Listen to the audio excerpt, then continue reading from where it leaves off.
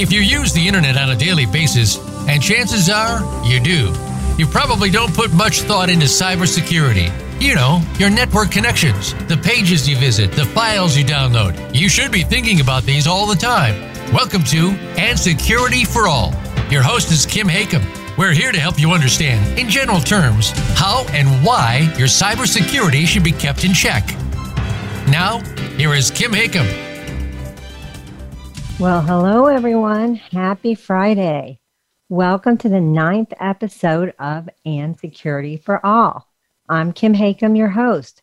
I'm also the CEO of FutureCon Events, which produces cybersecurity events all over North America. We are currently hosting our events virtually throughout the country, but we are planning on going back to person, keeping our fingers crossed third and fourth quarter with a hybrid event of live and virtual. So FutureCon is an event series for the cybersecurity community to stay updated, trained, educated on the ongoing changes and challenges of the future of cybersecurity. Our speaker series brings high-level industry chief security officers as our speakers at our events. So to learn more about our FutureCon events, we also have a CISO podcast series, and of course, this show, And Security for All. Please go to our website at futureconevents.com and subscribe to our mailing list. You can also follow this show on any of your favorite podcast platforms, such as iTunes, Google Play, Stitcher, iHeartRadio, Spotify, Facebook, anywhere that you like to go to listen to your podcast. So today's show is my guest. We're going to discuss the 9 cybersecurity habits from his recent book and how habits can help turn the ship around.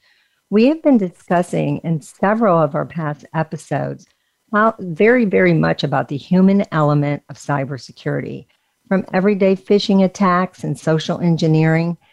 And is it possible to actually follow steps that can change cybersecurity hygiene of organizations? Today, my guest believes that people are the key to solving our cybersecurity challenges. George Finney is a Chief Information Security Officer of Southern Methodist University in Dallas. George is the best-selling author of several cybersecurity books, including the award-winning book, Well Aware, Master the 9 Cybersecurity Habits to Protect Your Future.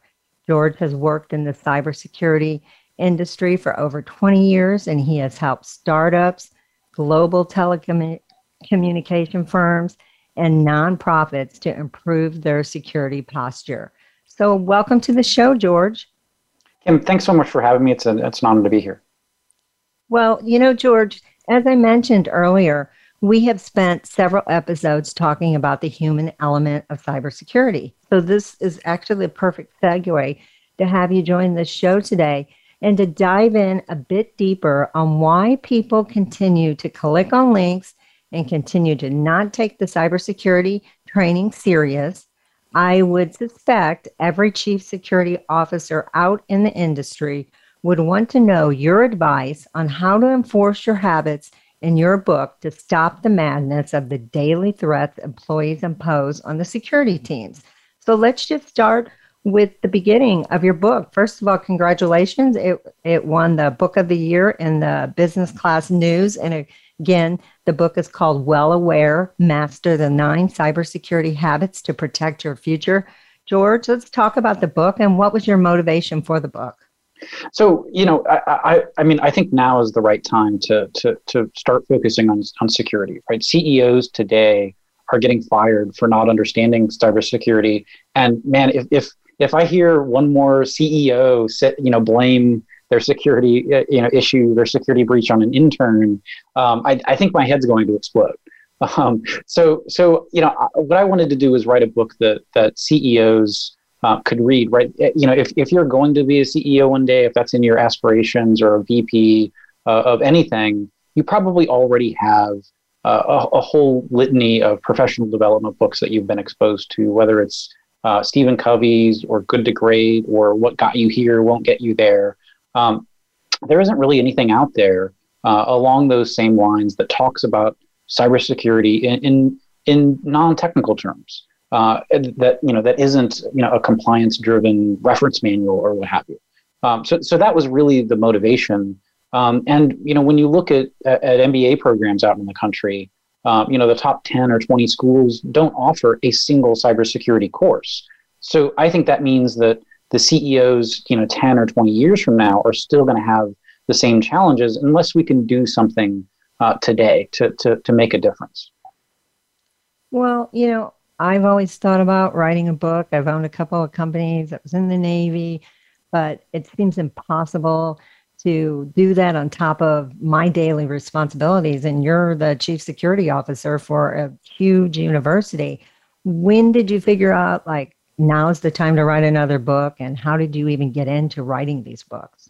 I've always wanted to be a writer, going back to probably the third grade, and I didn't say this in the introduction, but I'm also an attorney. One of the reasons I went to SMU was went to work for SMU was to go to law school there, and I was so burnt out kind of going to law school.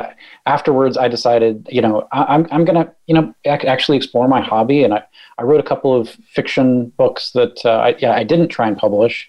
But it made sense with cybersecurity, being so important today, that I use my gift to kind of tell stories in a way that everybody can understand, and hone in on security to see if we can help make a difference.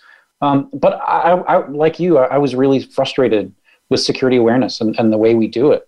I would actually say I think a lot of employees do take security awareness training, and they listen. They know the right answers when we talk to them. I actually had a conversation with one of my department heads a few years ago, and he was saying the right things when I asked the questions.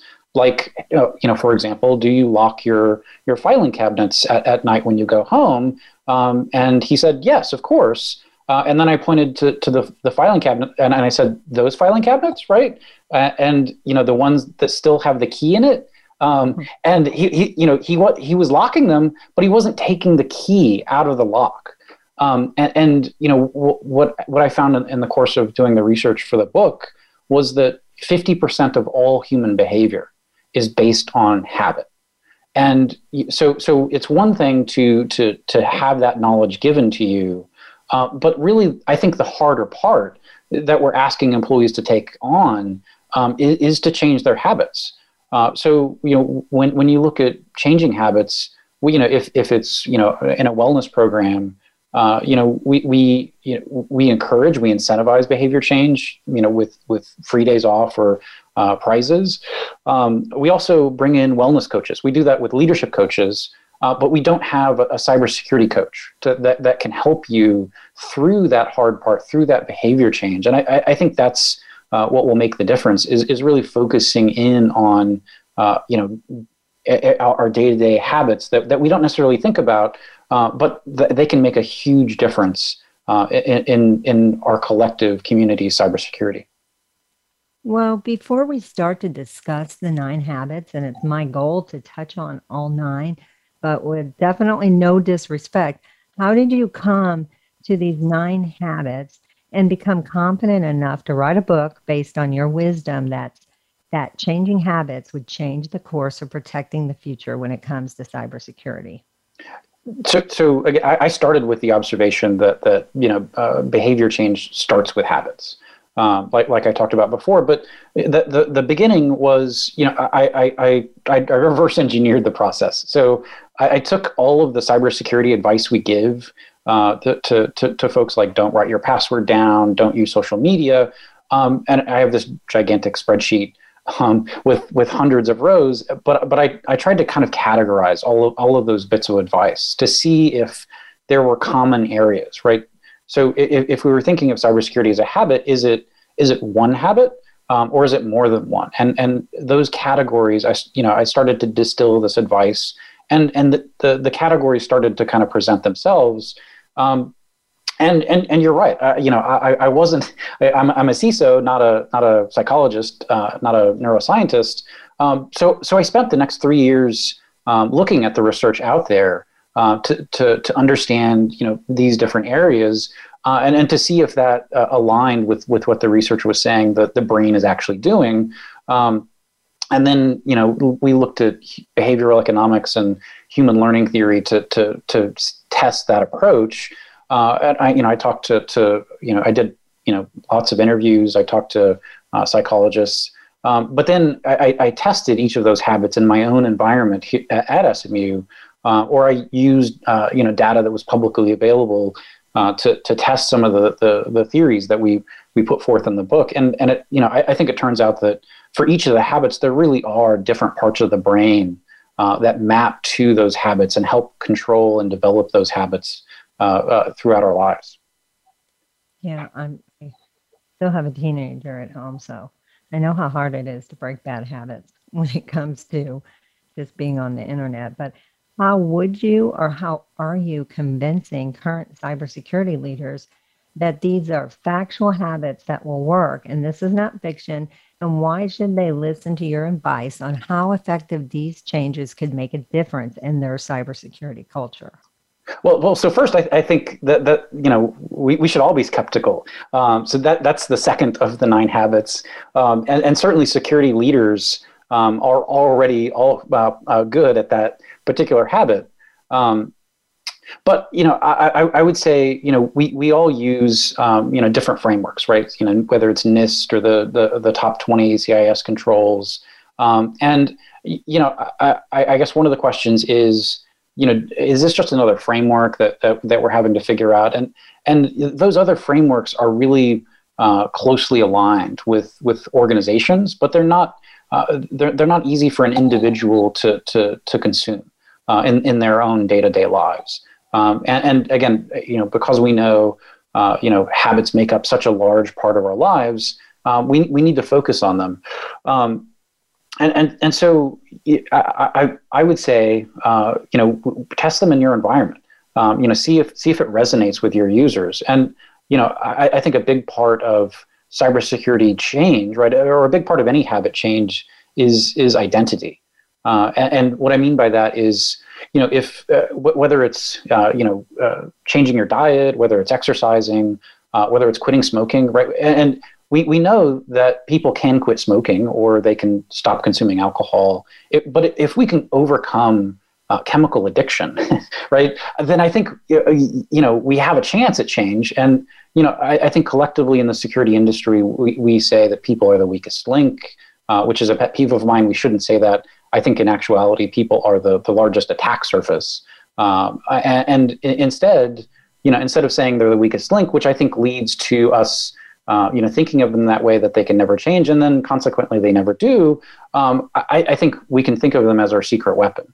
If we can believe in them, that will help them believe in themselves. And I think that belief will create their identity. And that's how you create that change. You need to believe that you're the kind of person that wakes up in the morning to go exercise in order to actually make that happen. The same has to be true with cybersecurity.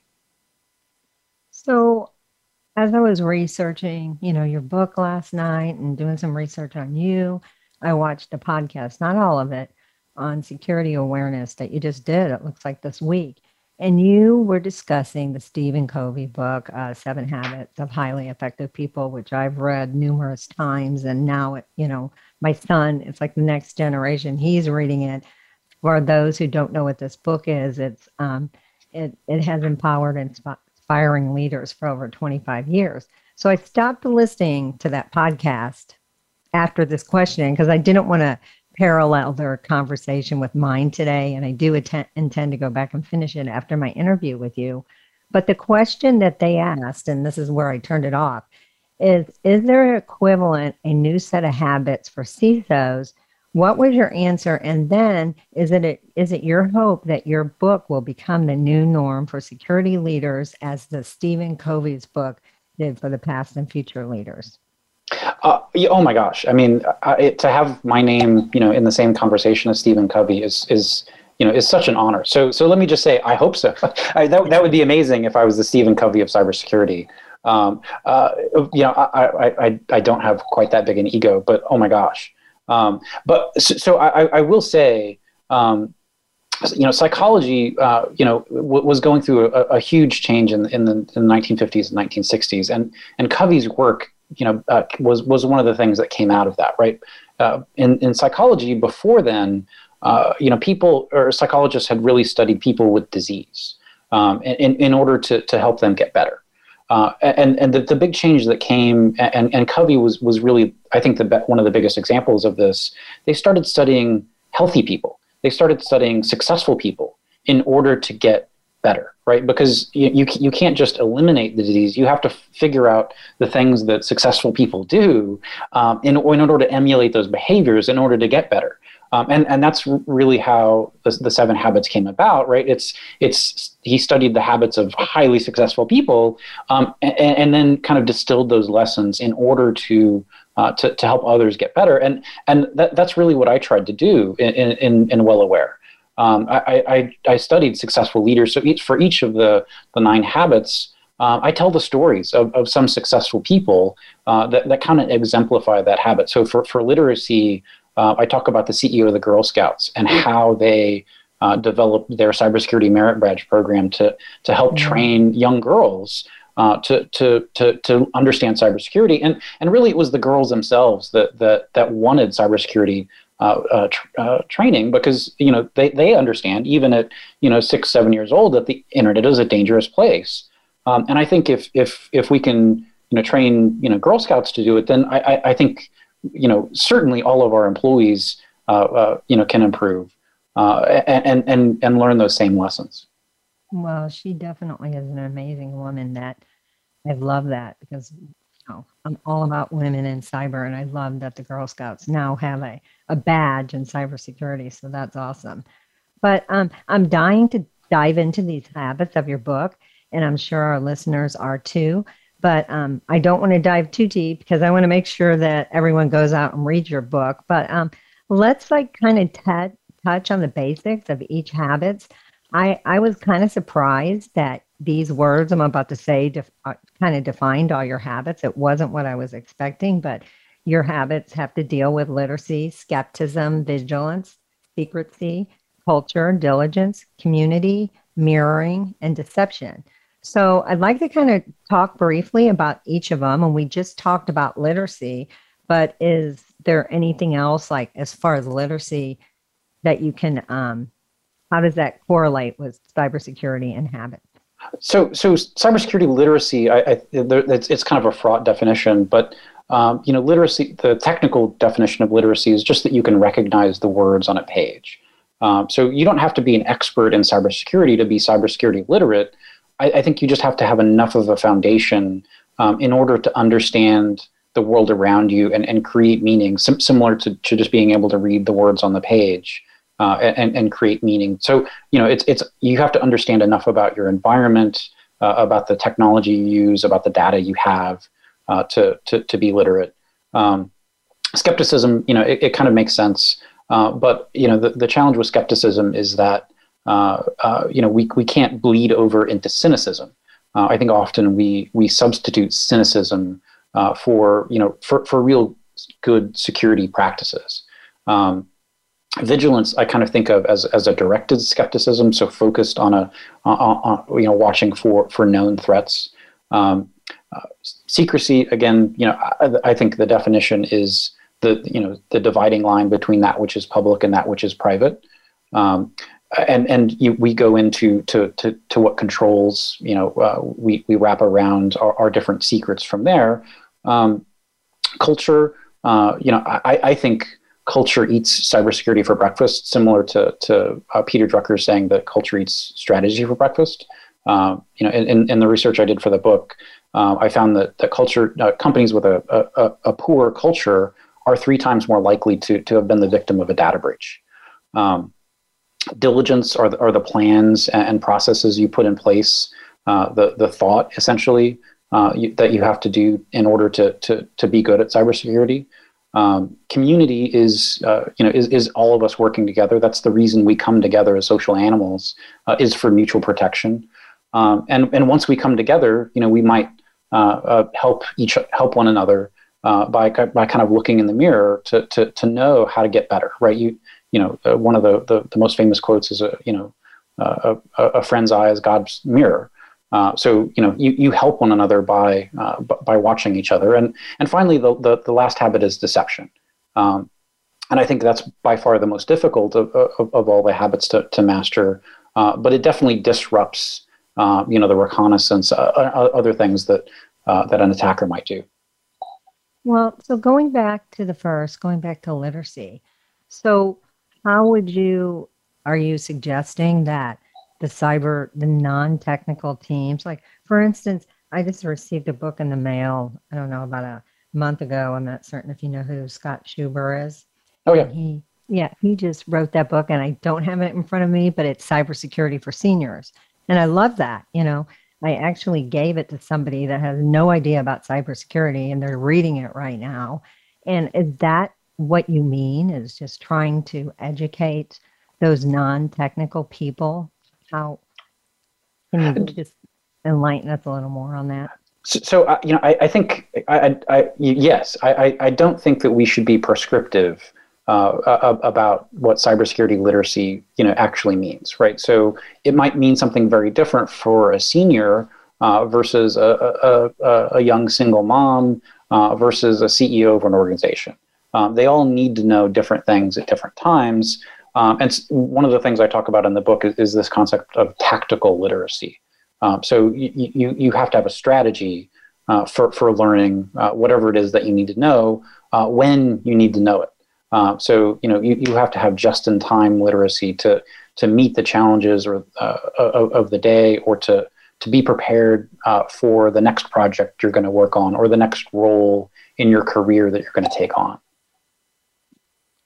So then going into the next step of skepticism, how can you define that a little more so our listeners can understand a little more of what you mean by skepticism? Sure. So if literacy, is reading, skepticism is not believing everything you read. So when you think about, the concept in cybersecurity of zero trust, right, that's where skepticism kind of comes in. And again, going back to the Stephen Covey's son, also named Stephen Covey, he wrote a book called The Speed of Trust. But in his book, he talks about trust not as a spectrum, from trust to untrust. It's really applying trust at the same time that you're applying analysis or skepticism, and to have what he calls good judgment. So it's really analysis. It's critical thinking.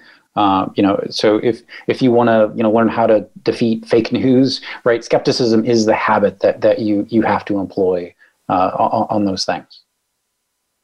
So how would you suggest somebody, is that just fact checking what you read? So it's really about finding trusted sources. It's about doing analysis and not accepting the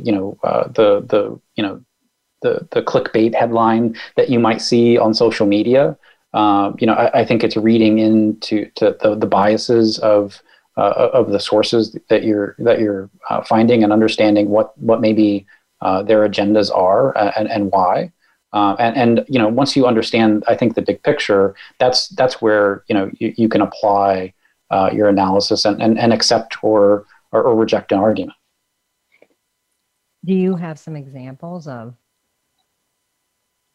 Yeah. So, so I guess my biggest advice here, so I actually developed a technique as a part of the book, and I call it slow down and frown. And I've tested this at our university. But what I actually say is, when we conducted some phishing exercises, simulated phishing for our university, we trained a group. We had a control group and an experiment group, but we trained a group of users to frown while they were reading emails. So you might have heard the advice that smiling for 30 seconds will release endorphins and trick your brain into becoming happy. But the frowning does the same thing. So it actually increases your own natural skepticism. And we found that users that were frowning while reading email were 43% less likely to click on a phishing message. And they were also 3 times as likely to report those phishing messages to security folks to go and be able to act and help protect other folks. So, skepticism is one of those natural gifts that we all have, and I think it's really about, in some sense, listening to your gut and letting your body tell you when it thinks that we're in danger. So I guess the next subject is vigilance, which kind of makes sense. It would come right after skepticism, and we have about a few minutes before we go on our first commercial break. Can you shed some light on that? Yeah. So vigilance, you have to, again, we're each step along the way is building kind of more of the foundation. But with literacy and with skepticism, you start to understand what the threat landscape looks like. You start to understand what the dangers are that are out there. And vigilance is really applying that and watching for those red flags as you come across them. And one of the interesting things we discovered along the way was that, I actually polled my users and asked them if they had been the victim of identity theft. And, a separate question, I asked them how much, social media that they use per day. And the common wisdom that we give in cybersecurity is that, social media is bad and you'll get hacked if you use it. But actually, what we found, what the data showed, was that actually, the more people use social media, the less likely it was that they would have been the victim of identity theft.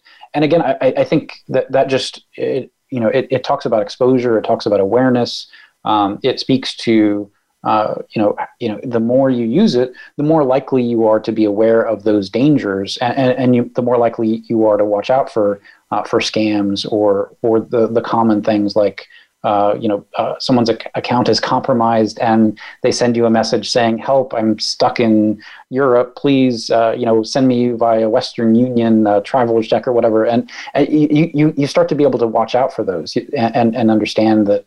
The FBI isn't going to call you and let you know that you're wanted, and here's a credit card number to give to get out of the deal, right? So, George, we have to we're about to go straight into our commercial break, but we're going to come back with George Finney. He is the Chief Information Security Officer at SMU in Dallas, and we're going to come back and talk more about vigilance and identity theft and begin right where we left off. So thanks everyone for joining today, and thanks for listening, and we'll see you after this commercial break.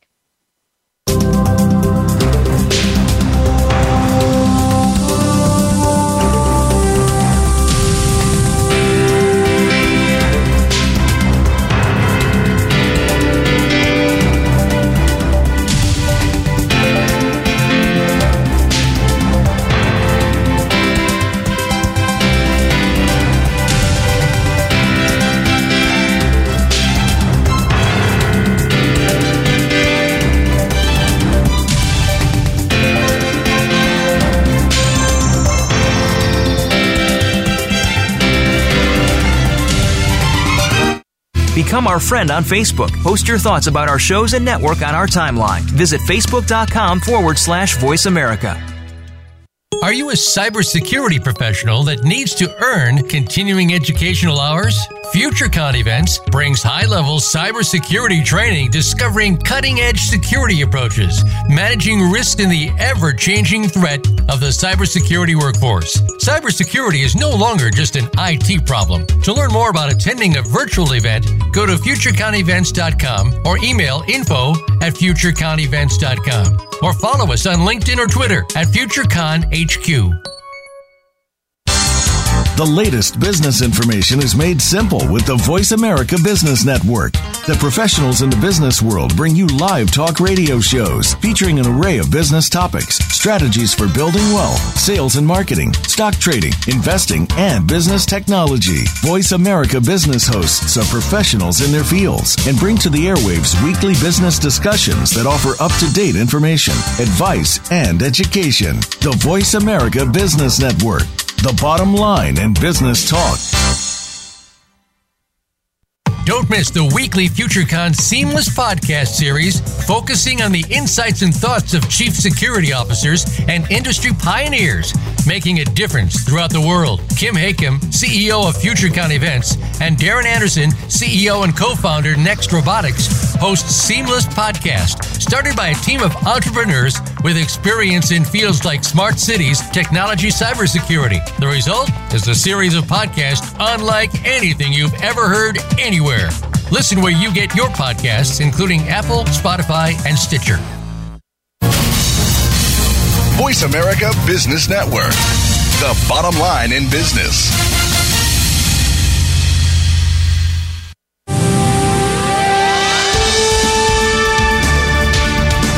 You are listening to And Security for All with Kim Hakim. To reach the show today with your questions or comments for Kim or her guest, please call 1-866-472-5790. That's 1-866-472-5790. You may also send an email to khakim@futureconevents.com. Now back to And Security for All. Welcome back to the show. I'm Kim Hakim, your host, and welcome back to And Security for All. Today I have George Finney. He is the Chief Information Security Officer at SMU in Dallas, and he is the author of the bestseller book of several books, including an award-winning book that we've been discussing today called Well Aware, Master the 9 Cybersecurity Habits to Protect Your Future. We have been talking about the first two. We've been talking about literacy and skepticism. Now we're on to vigilance, and we were talking a little bit about social media and identity theft. So why don't we pick up from where we left off, George? I think the next thing on the list is secrecy. And, I give talks, all over the country about the 9 cybersecurity habits. And when I get to secrecy, I always ask the audience, I want you to lean over to your next door neighbor and tell them your deepest, darkest, most embarrassing secret. And they never do.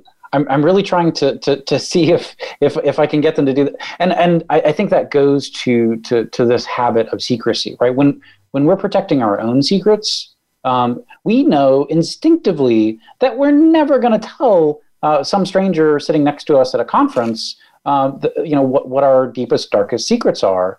And I think, the habit of secrecy, when it comes to a corporate environment, is really about translating whatever your corporate, secret blend of herbs and spices, or your intellectual property, or your customer social security number. How do you translate those back into something meaningful that everyone instinctively knows to protect? And I think that's what building habits are all about.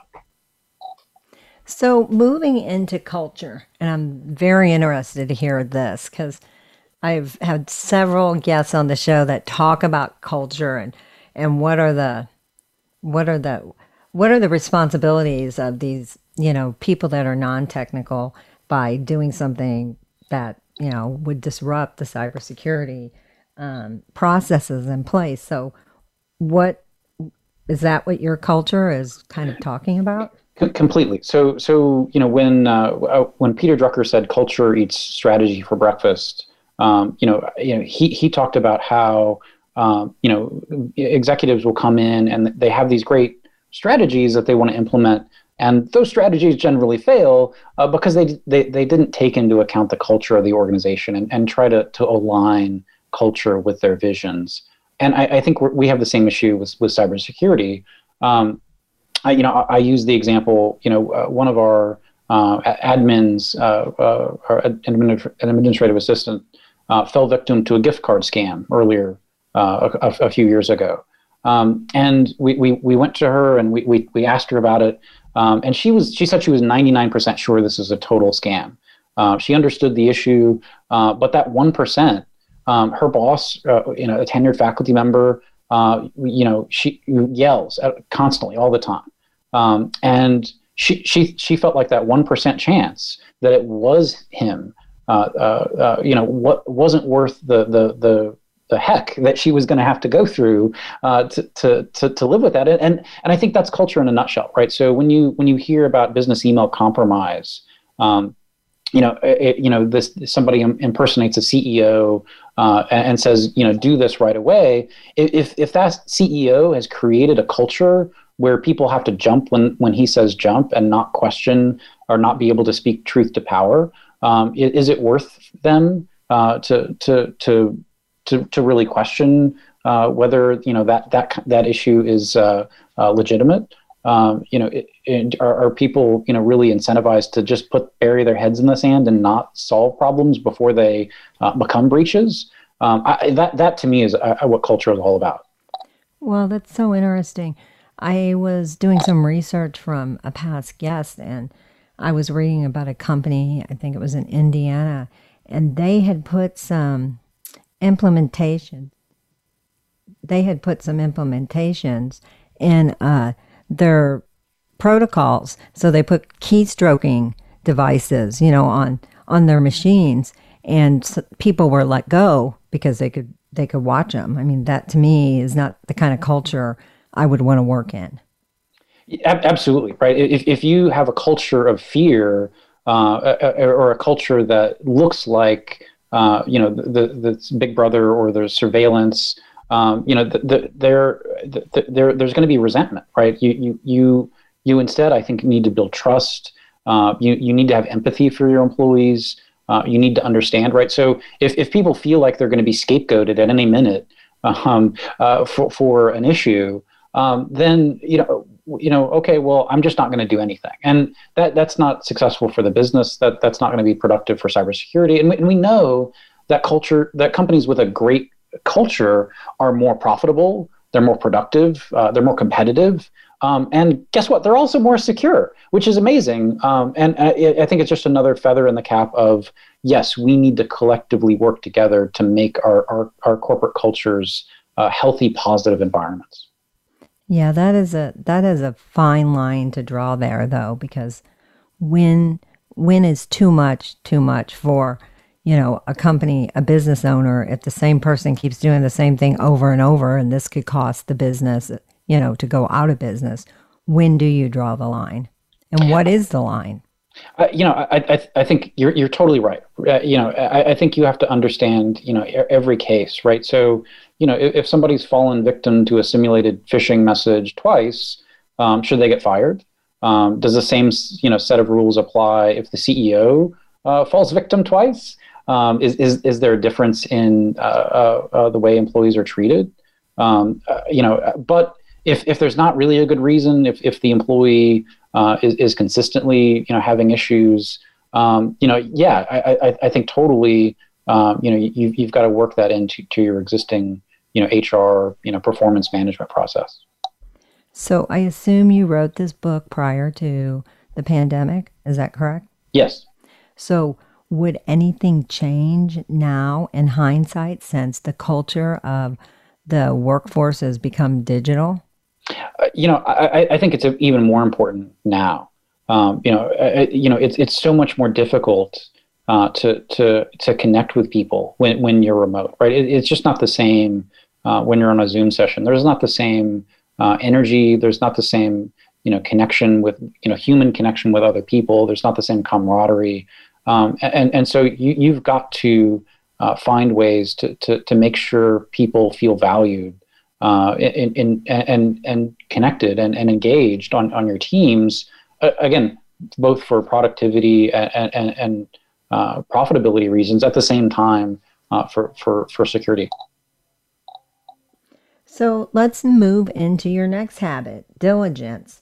If you want to just start by defining what that means, we all know what diligence means, but what does that mean when it comes to changing your habits? Sure. So I would say with diligence, one of the examples I give in the book, is the way that fire drills came about in our country. For years, or hundreds of years, we would have, a large fire in a large building, and we'd work on building codes, right? We'd change the building codes. We'd make sure people, were supposed to be doing things differently. But there was a tragic school fire, and it turned out there was this huge fire. The building codes were right, were pretty good, but the people inside just didn't know what to do in the moment. They panicked, and so what we started to do is we started doing fire drills, and now every commercial building in the country, maybe the world, does a fire drill at least once a year, and why do we do that? Well, in the moment of a breach, in the moment of a stressful situation, our brains naturally start to lose processing power. We can only focus on one thing, and that's really what fear does to us.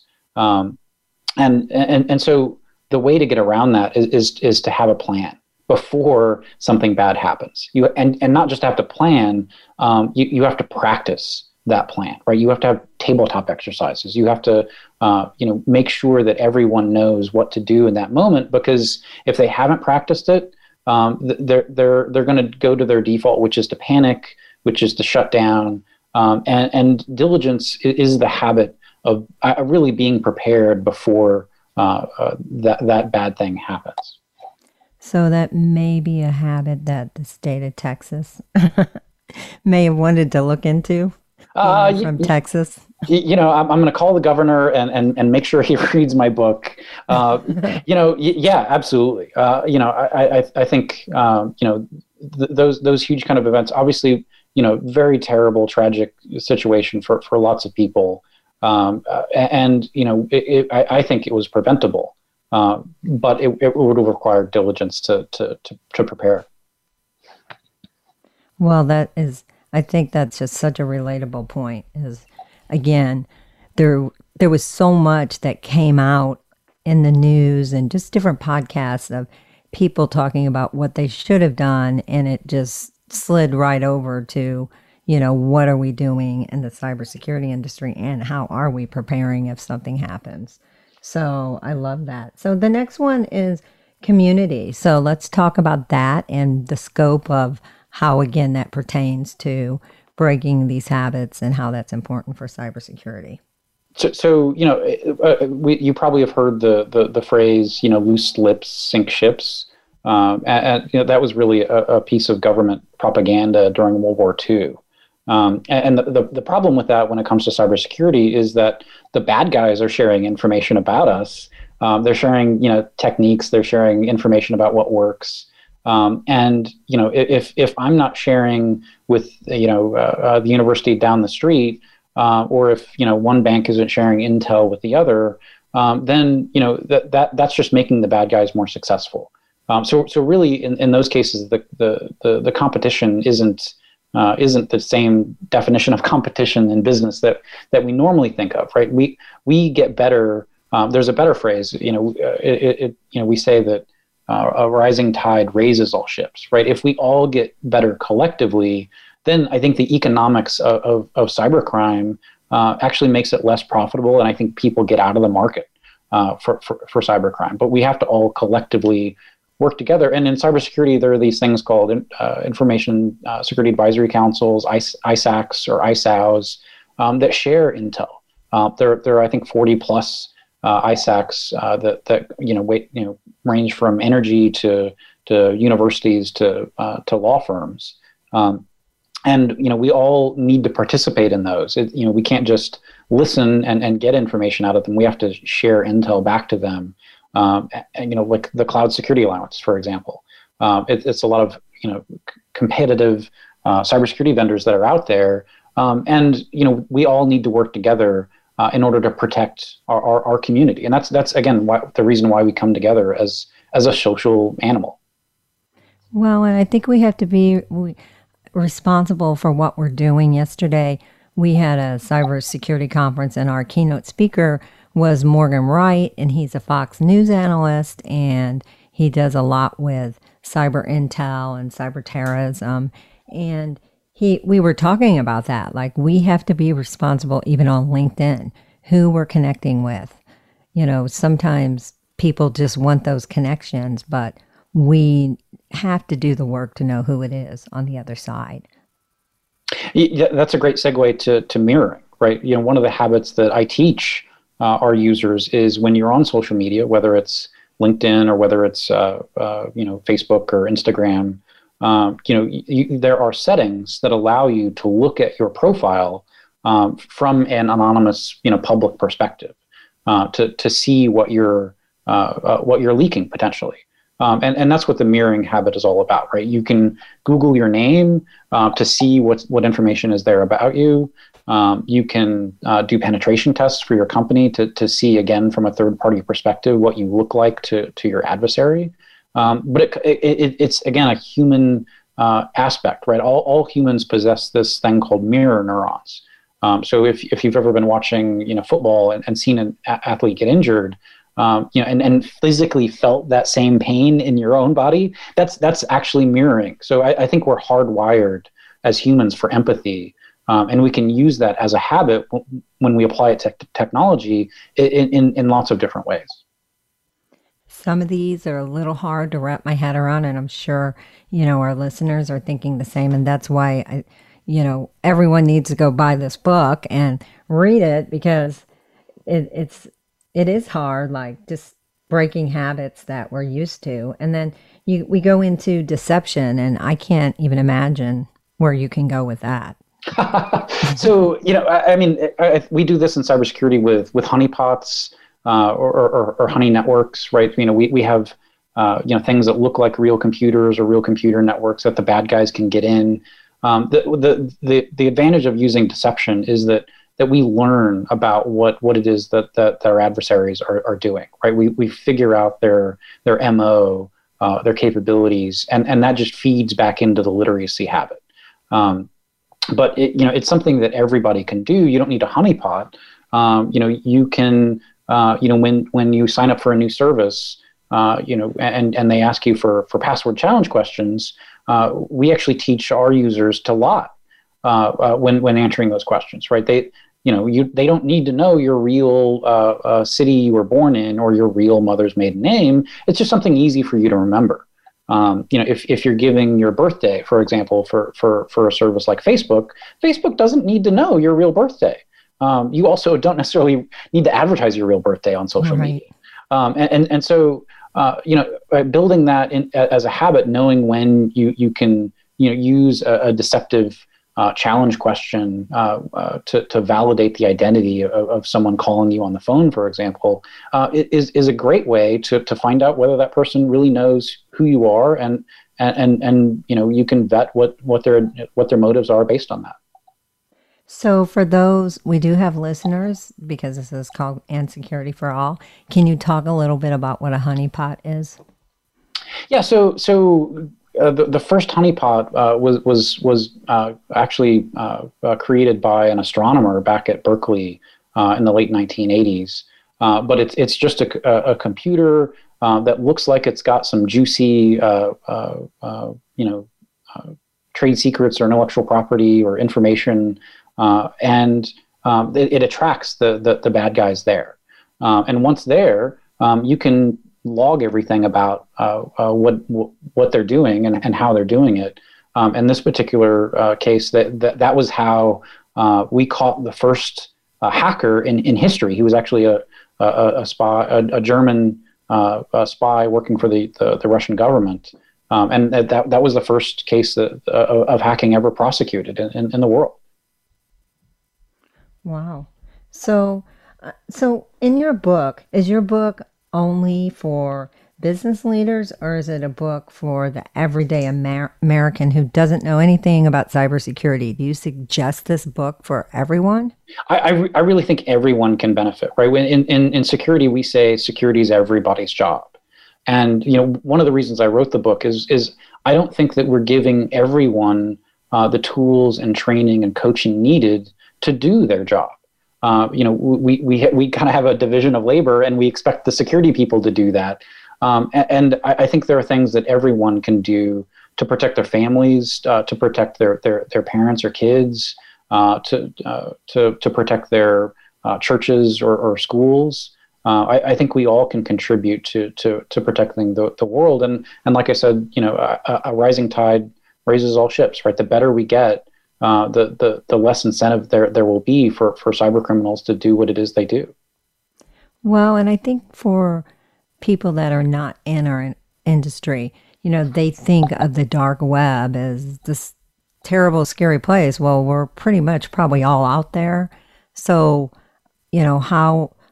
how would you tell them, I guess, going back to, deception, what can they do? Just what are some basic steps for them to do to just protect their information? So, I would say, we teach our kids when they answer the door or when they answer the phone, and somebody asks, hey, are your parents there? We don't necessarily want our kids lying all the time, and we rightly perceive lying as a bad thing, but we train them in ways to answer that question in order to not imply that their parents aren't home, or to not imply some other information that the bad guy could use to hurt them. I think the same thing is true for like I say, password challenge questions. We know that's how a lot of bad guys are getting in, changing real passwords and locking people out of accounts. So I think those are some of the things you can use every day.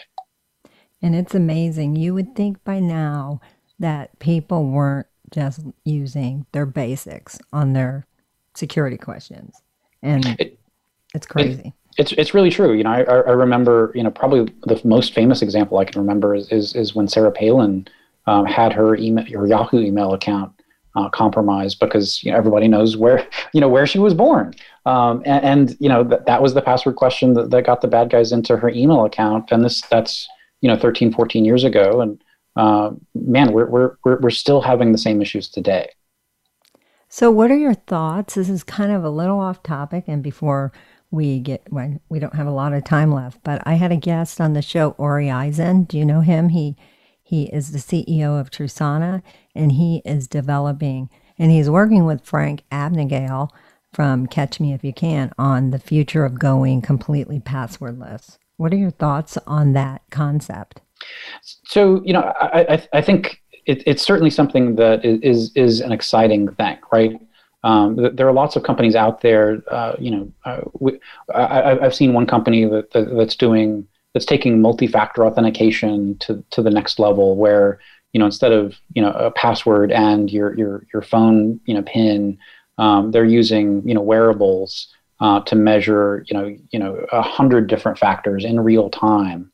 I think it seems like we're probably 5 or 10 years away from everyone being able to implement those in our environments, but we know the bad guys. I mean, there's a website out there called haveibeenpwned.com where you can go and check and see if your email address has been compromised. Some of my email addresses have been a part of double-digit compromises. Just from the various services we use. We know we have to get better at passwords. The passwords are terrible, but they're also a very cheap and easy way that technology companies have figured out to get users authenticated. So, it's really just because, passwords are easy computationally to implement that they've stuck around for so long. And I think we're at the point in our world where we should do better. So today I have George Finney. He's the Chief Information Security Officer at Southern Methodist University in Dallas. And today we've been speaking on his book, Well Aware, Master the 9 Cybersecurity Habits to Protect Your Future. Where can our listeners find your book? So it's on Amazon. It's on Barnes and Noble. It's in a couple hundred bookstores across the country. If you listen to audiobooks, it's on Audible or Apple iBooks. So wherever you like to purchase books, you can find it there. Well, and you can follow George on LinkedIn at George Finney, Finney. Thank you so much, George, for spending this past hour. I recommend everyone out there to get that book. And thank you, everyone, for joining another episode of And Security for All. And we will see you next week with another great cybersecurity leader. Thanks, everyone. Have a great week. Stay healthy and stay safe and stay secure.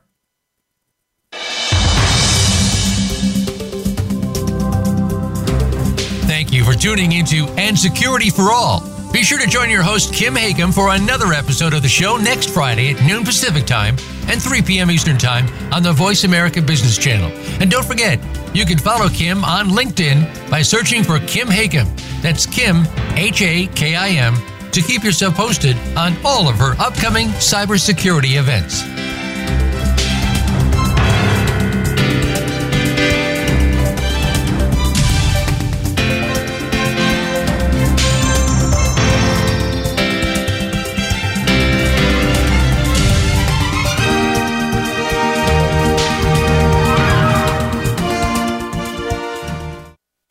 Thanks again for listening to the preceding program, brought to you on the Voice America Business Channel.